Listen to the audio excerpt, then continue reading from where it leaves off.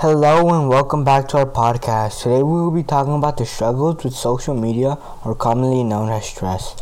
Before we start, I would just like to start by saying good morning or evening whenever you hear this.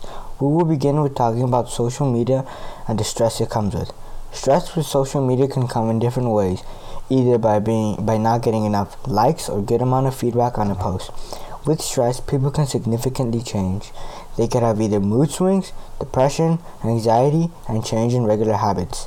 Some negative things that happen are people can become more and more obsessed that when they get their phone taken away or social media, they will become more aggressive until they get their social media back. Kids that have social media will find themselves more stressed out than adults because adults don't tend to spend as much time on social media as kids. There are a lot of pros and cons to social media. Here are a few. There is an increase of stress, depression, and internet addiction in many people. Social networking sites may make you think about all the things you don't have in life, such as a partner, children, a job, etc.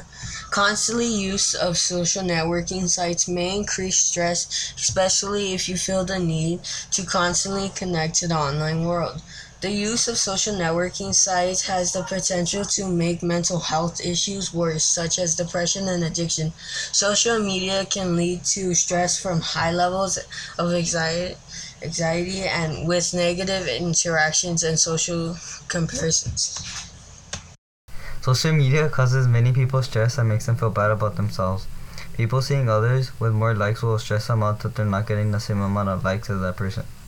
Also, people who see others who look like they're perfect while they are not, and people who see that can want to be like that and stress out about that. Even if social media has negative stuff, people keep coming back to it since it is similar to a slot machine where you never know the outcome, so it's unpredictable.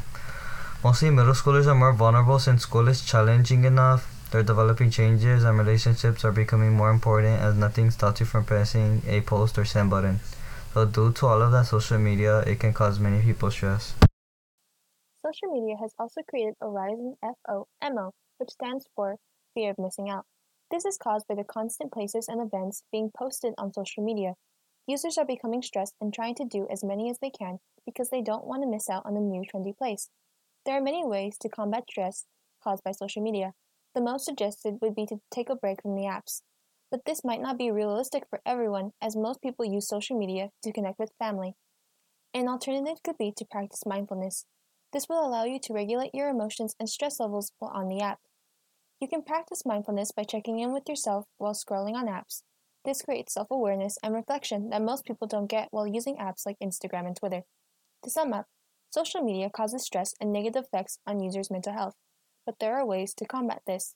We use sources from McLennanHospital.org, ChildMind.org, VeryWellMind.com, BetterYou.ai. Thank you for listening.